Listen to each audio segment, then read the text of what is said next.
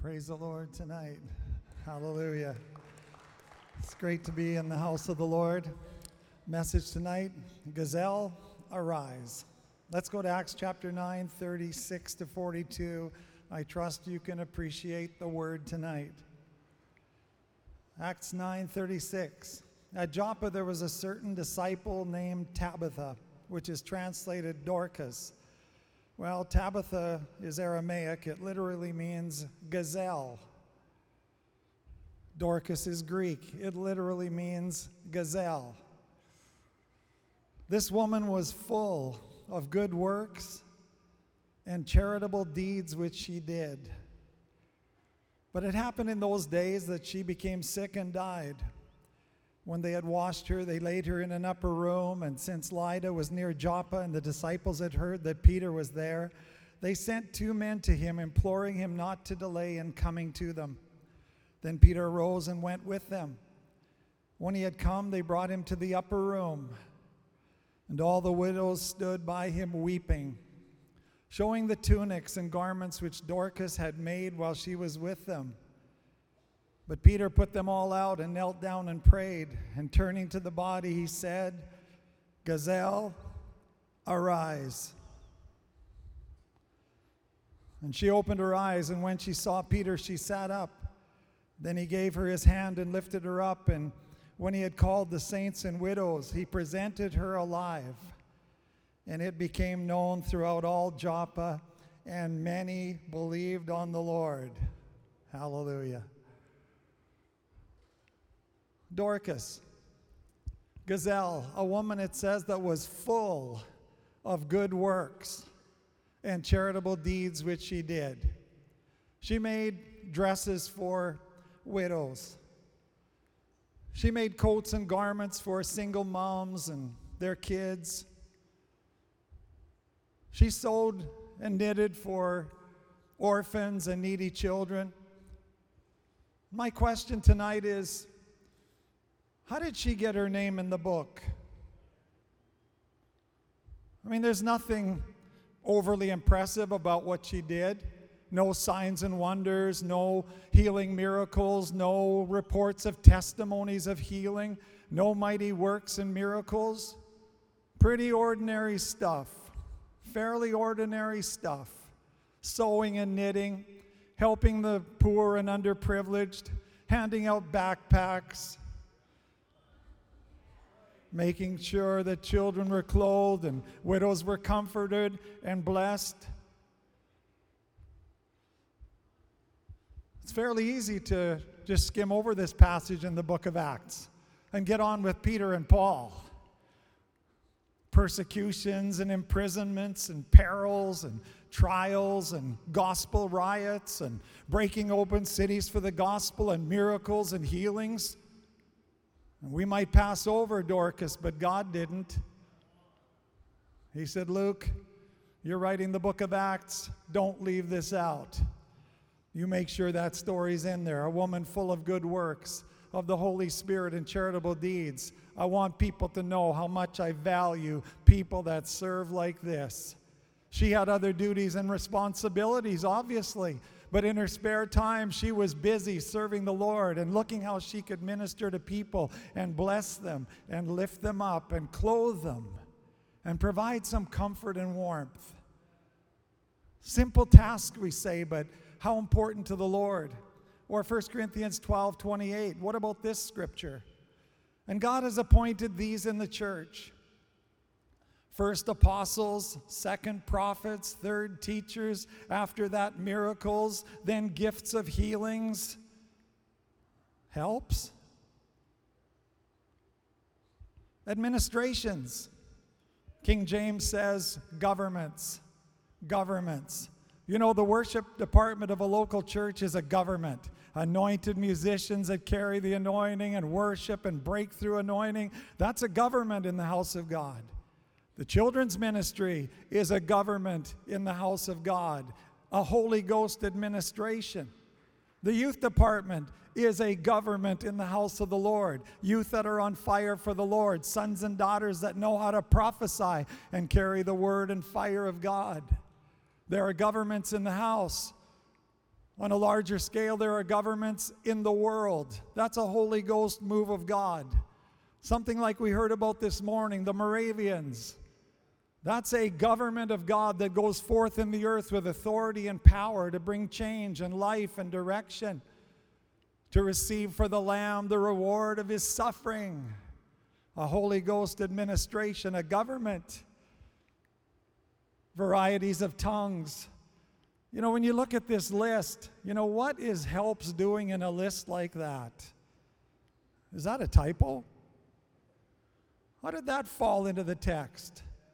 God says, no, that's no typo. That's exactly how I want it. HELPS is just as important. It has its part among miracles and signs and wonders and governments and Holy Ghost ministry. And that's how important our service and our work is. Anyone can help. Help in prayer, help in giving, help in serving, help in practical duties, help in sewing clothes, help in giving out backpacks, help in making some provision and food for those who are in need. God says that is right in there in my list of ministries and supernatural works and care for the saints. What do these show us? Number one, these scriptures and Dorcas' life, it shows the value God places on good works. Acts 9:39 to 41 again. Then Peter arose and went with them. When he had come, they brought him to the upper room, and all the widows stood by him weeping, showing the tunics and garments which Dorcas had made while she was with them. But Peter put them all out and knelt down and prayed, and turned to the body. He said, Tabitha, arise. And she opened her eyes, and when she saw Peter, she sat up. Then he gave her his hand and lifted her up, and when he had called the saints and widows, he presented her alive. You know, if we serve the Lord with all our heart, it just may be that we're going to live a longer life. It's good for your health to be involved in good works. Help people, give out garments and clothes, bless people. It may take you off a sick bed. It may take you off a deathbed. It'll give you a healing in times of need. Be such a good worker that God can't afford to lose you on the field of service. Hallelujah. God says that person is such a hard worker for me and for my kingdom and for the gospel and to help people. I'm going to heal that person. I'm going to raise them up. I'm going to bless them. Angels, get down there. They need some healing. Angels, get down there. Give them a raise. I don't care what it takes. I can't lose that person on the field of service. The Apostle Paul, wow, he was a worker. Philippians 1:21. Paul said, for me to live is Christ. For to me to live is Christ, and to die is gain.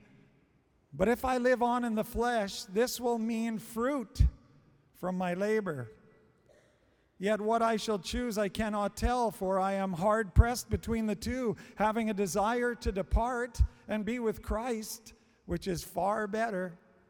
Nevertheless, to remain in the flesh is more needful for you. And being confident of this, I know that I shall remain and continue with you all for your progress and your joy of faith. It seems like the Apostle Paul was ready to go. Maybe he felt his time was over. But he said, you know what? He said, God's not going to take me to heaven yet. God's getting too much fruit off my life. He's not going to let me go. He said, Paul, I still need you down on the field. There's fruit, there's progress, there's joy that you can do in the lives of the saints. And so Paul had to live on another 5 or 7 years because of his service. God says, I'm not taking you now. You're too important to me. You're too valuable. You're doing too much good for my kingdom for me to take you out. You know, in Revelation chapters 2 and 3, there's a phrase that's repeated. Jesus says to the churches, I know your works. I know your works. 7 churches in the book of Revelation. there was a specific message. Jesus said different things to each church, but one thing he said the same: I know your works. I know your works. Church at Ephesus and Smyrna and Pergamos and Thyatira, Laodicea, one thing I know about you: I know your works. I'm looking at your works, at your good works. Dorcas was full of good works and charitable deeds. Works must be supremely important. I know your works. And we understand from Scripture that they not only give benefit to people and bring benefit to the kingdom, there's a beneficial quality to our works, but there is also an evidential quality. That our works are the evidence of our faith. They are proof that we are alive, we've been born again, and we belong to Jesus Christ. Somebody who is truly born again wants to serve. They're addicted to service. They get restless, like the Apostle Paul. When there was nothing to do, I feel like I got to find something to do. I've got to find somebody to help. Is there a prayer burden I can lift? Is there some scriptures I can memorize that I may need in the future? Is there somebody I can text or call? Is there some way I can get involved? That's a true servant of God. That's a true man or woman of God. Listen to the book of James chapter 2, verse 14. What does it profit, my brethren, if someone says he has faith but does not have works? Can faith save him? Well, not that kind of faith. If a brother or sister is naked and destitute of daily food, and one of you says to them, "Depart in peace, be warmed and filled," but you do not give them the things which are needed for the body, what does it profit? Thus also faith by itself, if it does not have works, is dead. It's not true saving faith at all. It's just mental assent. Faith without works is not true faith. It's dead. It's not alive. It's not active. It's not true Bible faith at all. But someone will say, "You have faith and I have works." Show me your faith without your works, and I will show you my faith by my works. You believe that there is one God? You do well. Even the demons have faith, but it's dead. Even the demons believe. They know there's a God. Even they have faith, but it's dead. It has no saving quality. It has no power. It doesn't inspire them because they're not born again. They don't have the living faith of God. But do you want to know, O foolish man, that faith without works is dead? It's not saving faith at all, because somebody who is truly saved wants to serve and help and give and pour out their lives for the Lord. Ephesians 2, 8-10, "For by grace you have been saved through faith, and that not of yourselves.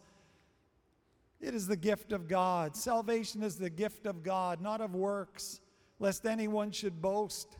"For we are his workmanship, created in Christ Jesus for good works." We're created for good works, which God prepared beforehand that we should walk in them. Titus 2, 11-14, "For the grace of God that brings salvation has appeared to all men, teaching us that, denying ungodliness and worldly lusts, we should live soberly, righteously, and godly in the present age, looking for the blessed hope and glorious appearing of our great God and Savior Jesus Christ, who gave himself for us, that he might redeem us from every lawless deed, and purify for himself his own special people, zealous for good works." Zealous for good works. 1 Timothy 6:17. "Command those who are rich in this present age not to be haughty, nor to trust in uncertain riches, but in the living God, who gives us richly all things to enjoy. Let them do good, that they may be rich, in good works, ready to give, willing to share, storing up for themselves a good foundation for the time to come, that they may lay hold on eternal life." Our good works are so important to the Lord. I know your works. Dorcas, full of good works, charitable deeds. Paul, I'm keeping you in the earth. I'm going to keep you alive a few more years. I need the fruit. You're bringing a lot of fruit for my kingdom and for my name.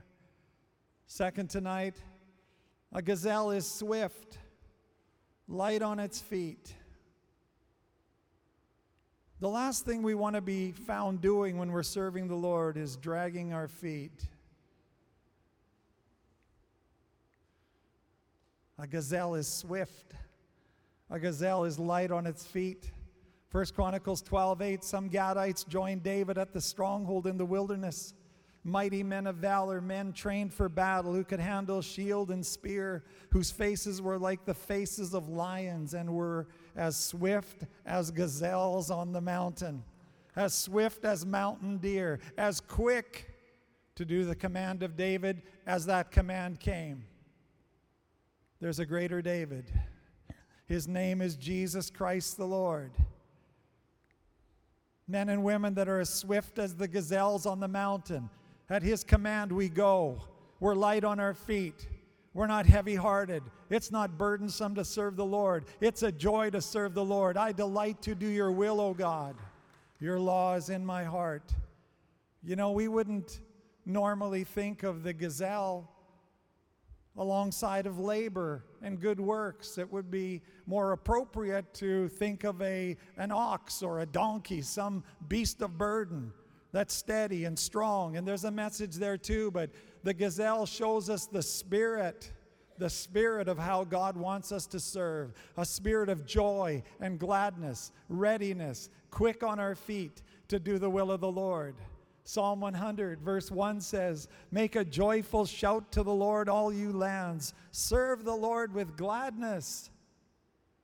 Come before his presence with singing." Serve the Lord with gladness. Come before his presence with singing. We all have much opportunity to be involved with helps, with good works. We have specific callings and assignments of the Lord, and we should be diligent and fruitful and faithful there. But there are many areas where our lives are the same. So we can serve in the prayer life, we can serve our family, we look after our children, we look after the domestic duties, we look after all kinds of areas where we can help and be a blessing. Those are the works of the Lord, and we serve the Lord with gladness. Everything we do is really a good work unto the Lord. Let's be full of good works, charitable deeds, full of the Holy Spirit, full of joy and gladness. For the joy of the Lord is our strength. The Lord said in the book of Deuteronomy, said, "Because you did not serve the Lord with joyfulness and gladness of heart, you'll go into captivity."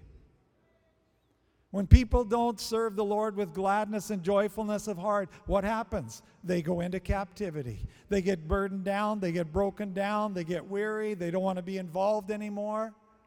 But when you serve the Lord with the spirit of the gazelle, I'm going to be light on my feet. I'm going to be quick to do the bidding of the Lord. I'm going to rejoice that I have opportunity to serve God. All of a sudden, everything changes. Your life brightens, and you delight to do the will of the Lord. Tonight, how is your reputation among the saints? How is my reputation among the saints? I mean, it's one thing, how is my reputation before the Lord? I know your works. I know your works. How is my reputation before the saints? That when people speak of you and me, they speak of our good works, how we pour out our life, how we serve, how we pray, how we give, how we encourage, how we bless, how we build up, how we finance, how we're concerned for the name of Jesus Christ and for the kingdom of God. Will people be weeping when we pass away because of the hole left in the ministry and the care of the saints? Think about that. Like Dorcas, they all came, the saints and the widows, weeping because of all the good she had done to them and how she blessed them and cared for them. They knew they could find somebody that cared and would look after them. It takes time to build a reputation like Dorcas had. This isn't a few weeks or a few months. It takes years to build a reputation like that. It takes time. It takes effort to build a reputation, to be a person like that. I love the Apostle Paul. It didn't matter to him whether people accepted him and later rejected him, if he poured out his life for them and they turned on him, spoke against them. It didn't matter to him. He just wanted to serve. He just wanted to serve them. Listen to his words in 2 Corinthians 5. He said, "For the love of Christ compels me." He says, no person can pull me back. No person's going to disappoint me that I poured my life into. I've given so much and seems like I got so little in return. Pour so much into my family and seem like I got so little in return. Nobody's going to disappoint me and pull me back. He says, no man can hold me back because of the love of Christ pulls me forward. He says, I'm compelled in my spirit. For the love of Christ compels us because we judge thus that if one died for all, then all died. And he died for all, that those who live should live no longer for themselves, but for him who died for them and rose again. We serve the Lord, and in doing so, we serve people. 2 Corinthians 12:15, quite a verse. Apostle Paul said, "And I will very gladly spend and be spent for your souls, though the more abundantly I love you, the less I am loved." But he said, that doesn't deter me. If you love me more than you do now,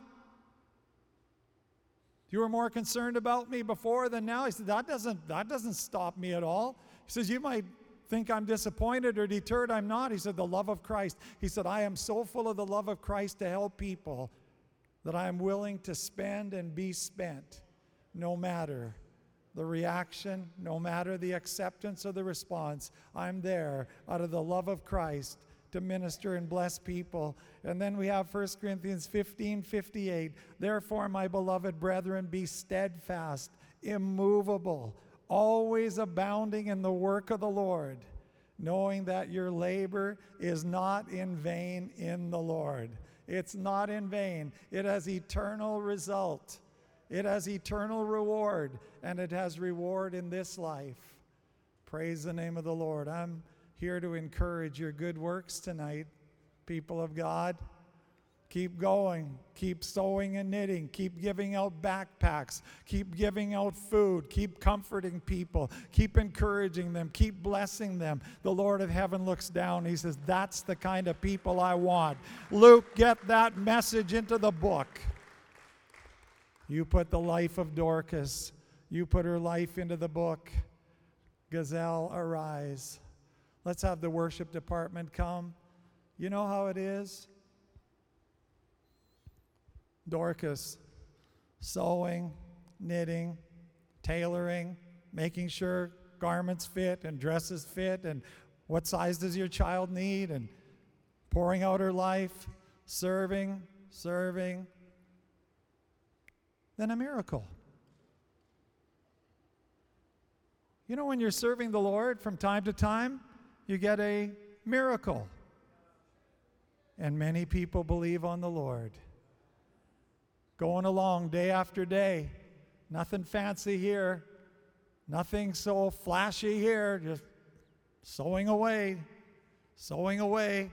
Let's see, how many people do I have on my list? Who do I have to cover today? Who do I have to bless today? I know a mother and her children, they need help. Sewing away. But you know, from time to time you get a miracle. And Dorcas got a miracle. And the power of God and the testimony of the Lord went forth. And many came to the Lord. So be encouraged tonight. Keep serving. From time to time you'll get a miracle. And the name of the Lord will be exalted. Let's stand together. Hallelujah. Hallelujah. Lord, tonight we stand in your presence. Once again, we understand how important good works are. Let your light so shine before men that they may see your good works and glorify your Father which is in heaven. Hallelujah. Hallelujah, Lord.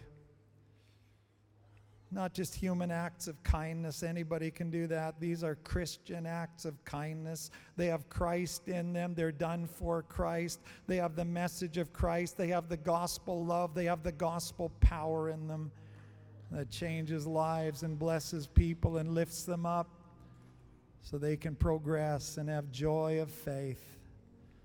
And so we thank you, Lord. Whatever our assignments are, help us to serve in our homes, good works in our homes, full of good works in our homes, to help our husband, to help our wife, to help our children. Pouring out, Lord. Pouring out for needy people, pouring out for the saints, abundant in good works, rich in good works, filled with the fruit of God. And so we thank you, Lord. Thank you, Lord. Be not weary in well-doing, for in due season you shall reap if you faint not. Lord, you know, sometimes we get weary in our serving. You're there to strengthen us and lift us up, Lord. Give us the feet of a deer. Let us be like the gazelles on the mountain for you. You're our great David. You're our great King. We serve you. Help us to run with all our might and strength, Lord, with quickness, with lightness on our feet, to extend your kingdom and build your glorious name and your inheritance in our families, in our lives, in the earth. In Jesus' mighty name we pray.